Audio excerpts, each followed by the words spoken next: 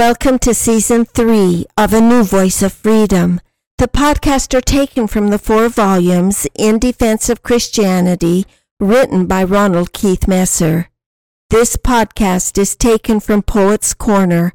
Podcast 128 is entitled Part 3, Milton's Paradise Lost, Wiles of the Devil.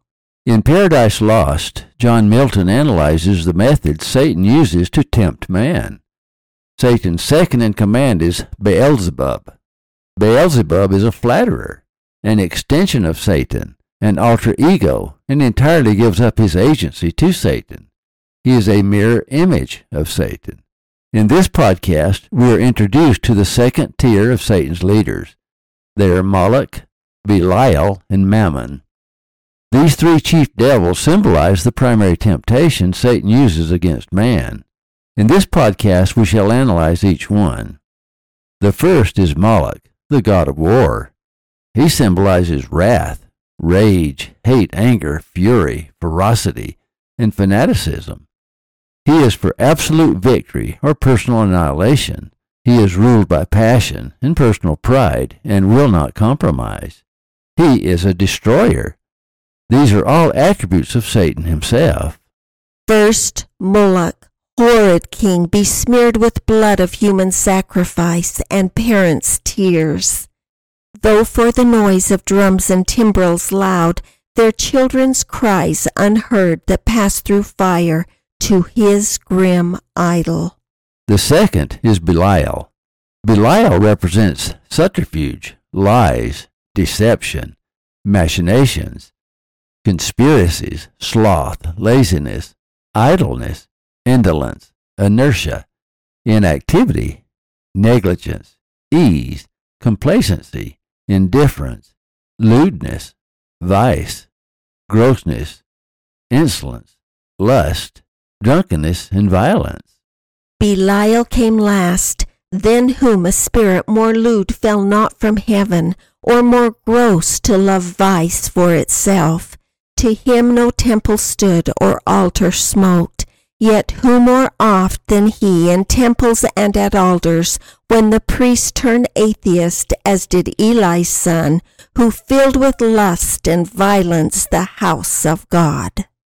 In courts and palaces he also reigns, and in luxurious cities, where the noise of right ascends above their loftiest towers, and injury and outrage.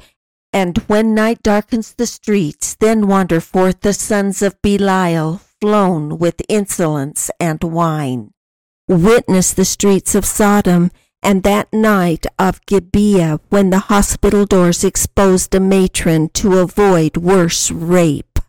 Though perhaps less in power, equal in fame was Mammon, the god of wealth, who even in hell built a kingdom of gold imitating heaven. Mammon is content to remain in hell, surrounded by tormented luxury and precious bane.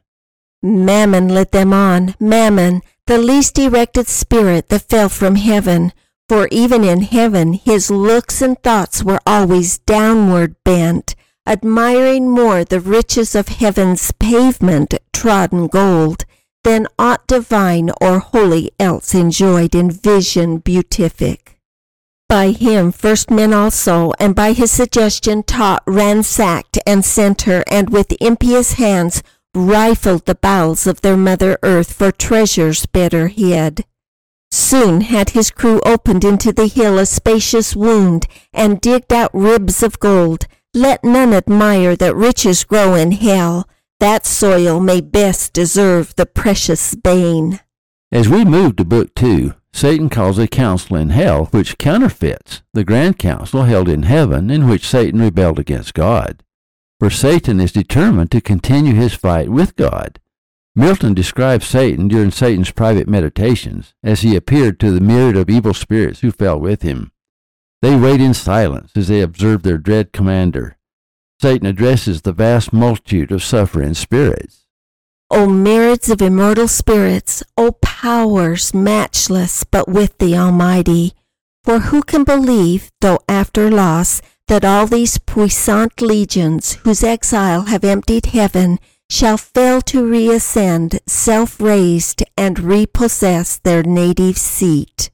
so as not either to provoke or dread new war provoked, our better part remains to work in close design, by fraud or guile, what force effected not, that he no less at length from us may find, who overcomes by force hath overcome but half his foe.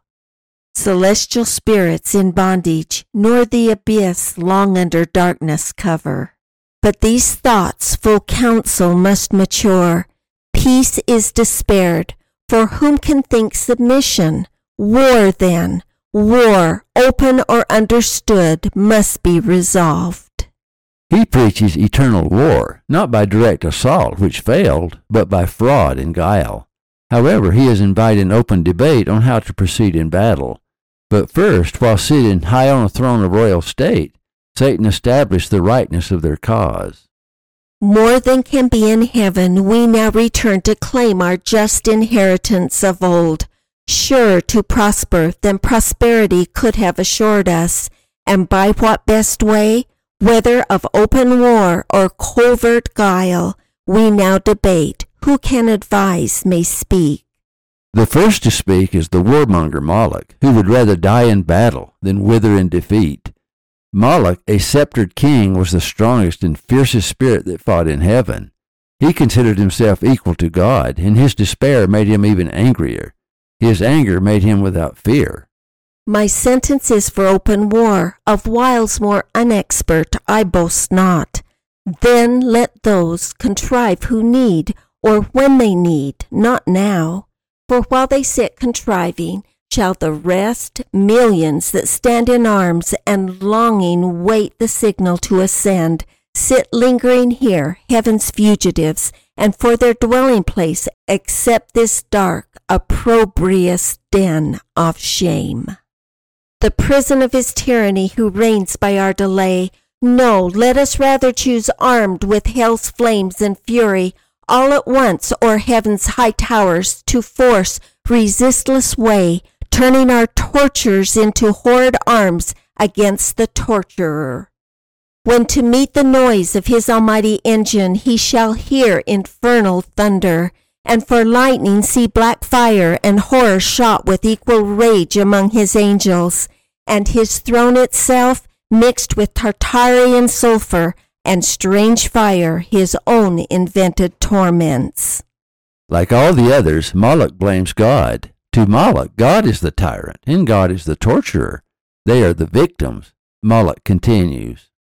If there be in hell fear to be worse destroyed, what can be worse than to dwell here, driven out from bliss, condemned in this abhorred deep to utter woe, where pain of unextinguishable fire must exercise us without hope of end, the vassals of his anger, when the scourge inexorably and the torturing labor calls us to penance. More destroyed than thus, we should be quite abolished and expire. What fear we then? What doubt we to incense his utmost ire, which to the height enraged will either quite consume us and reduce to nothing this essential, happier far than miserable to have eternal being.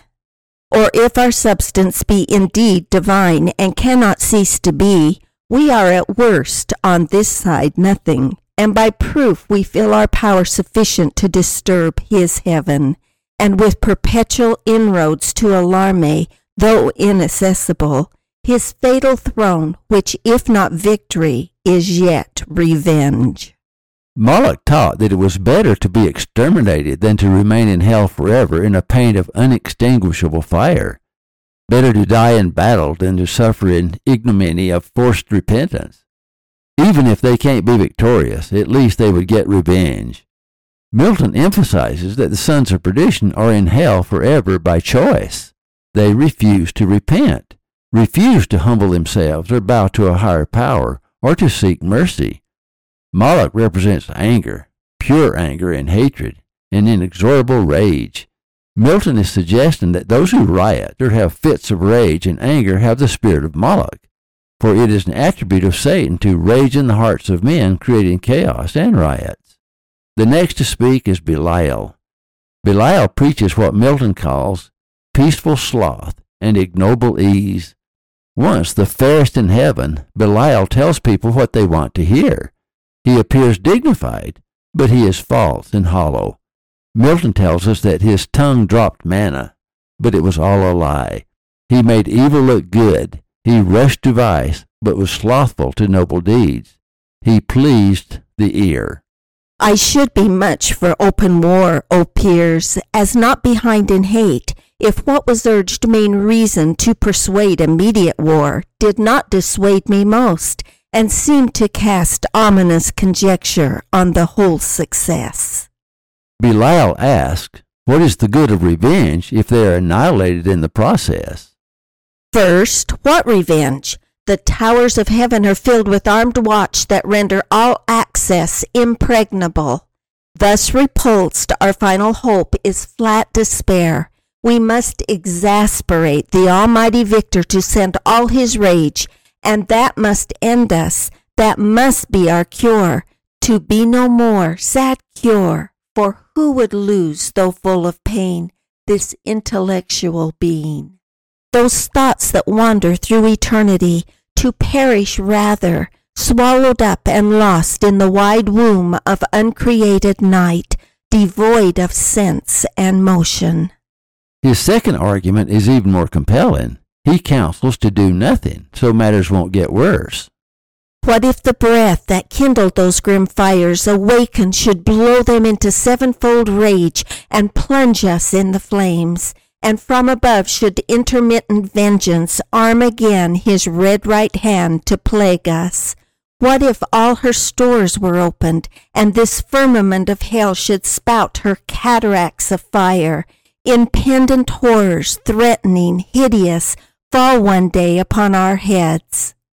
While we, perhaps, designing or exhorting glorious war, caught in a fiery tempest, shall be hurled each on his rock transfixed, the sport and prey of racking whirlwinds, or forever sunk under yon boiling ocean, wrapped in chains, there to converse with everlasting groans, unrespited, unpitied, unreprieved, ages of hopeless end.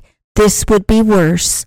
War, therefore, open or concealed alike, my voice dissuades. Belial argues that it is better to suffer present chains and torments than to take a chance on greater torment. He argues that they may even get used to their present torment and start to like it, or maybe their tormentor will take pity on them and reduce the torment. Our supreme foe in time may much remit his anger, and perhaps thus far removed not mind us, not offending, satisfied with what is punished, whence these raging fires will slacken if his breath stir not their flames. Our purer essence then will overcome their noxious vapor, or endured not fill or change at length, and to the place conformed in temper and in nature will receive familiar the fierce heat and void of pain. This horror will grow mild, this darkness light. In other words, under all the fancy words, Belial argues that they do nothing, and maybe their pure essence will adjust to the pain. I love the words of Milton in summing up Belial's argument. Thus Belial, with words clothed in reason's garb, counseled ignoble ease and peaceful sloth, not peace.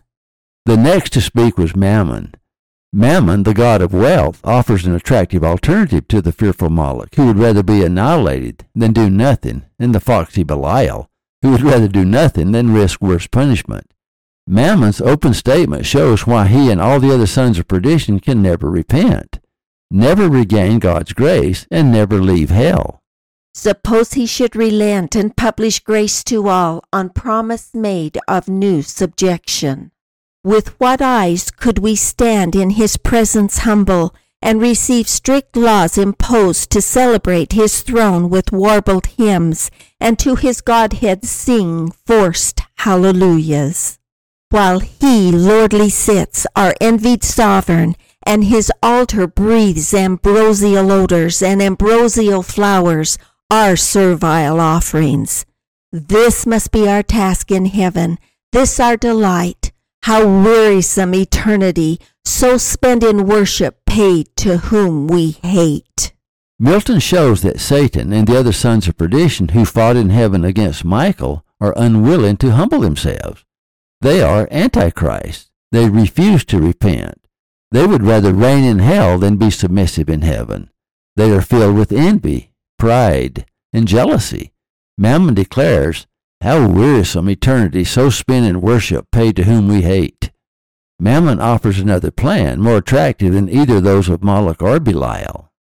Let us not then pursue by force impossible, by leave obtained unacceptable, though in heaven our state of splendid vassalage, but rather seek our own good from ourselves, and from our own lives to ourselves, though in this vast recess free, and to none accountable, preferring hard liberty before the easy yoke of servile pomp. Our greatness will appear then most conspicuous, when great things of small useful, of hurtful, prosperous, of adverse, we can create, and in what place soe'er thrive under evil, and work ease out of pain through labor and endurance. This deep world of darkness do we dread? How oft amidst the clouds and dark doth heaven's all-ruling Sire choose to reside, his glory unobscured, and with the majesty of darkness round covers his throne. From whence deep thunder roars, mustering their rage, and heaven resembles hell. As he our darkness, cannot we his light imitate when we please? This desert soil wants not her hidden luster, gems and gold, nor want we skill or art from whence to raise magnificence. And what can heaven show more? Our torments also may in length of time become our elements, these piercing fires, as soft as now severe, our tempers changed into their temper, which must needs remove the sensible of pain. All things invite to peaceful counsels, and the settled state of order, how in safety best we may compose our present evils, with regard of what we are, and where, dismissing quite all thoughts of war, ye have what I advise. Mammon argues that they imitate the light of heaven and build a heaven out of hell. He argues that they may soon become one with the elements, causing them to forget the pain. The other devils did not like either Moloch's plan, for they feared Michael, or Belial's plan, for it was too hopeless, but they wildly cheered Mammon's plan. The primary leaders, Beelzebub, Moloch, Belial, and Mammon, all represent different aspects of the wiles of Satan. They demonstrate the various ways that Satan deceives man. Beelzebub uses flattery to win approval. He is the alter ego of Satan. He praises Satan's every act, and even in defeat, he sees God as the enemy and Satan as the hero. He validates Satan. When he speaks for Satan. He also symbolizes those who entirely deny their own personality and become slaves to another.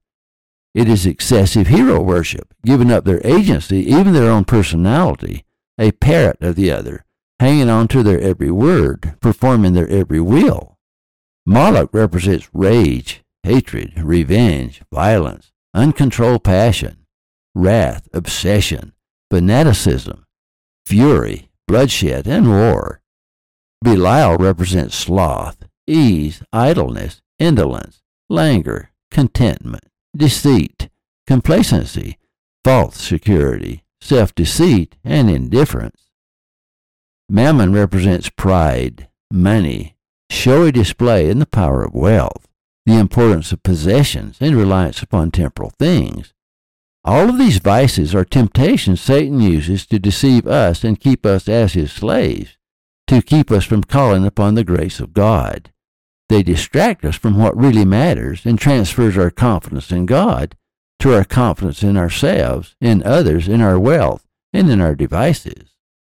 Thank you for listening. Watch for our next podcast. In Defense of Christianity is available at ronaldmesser.com.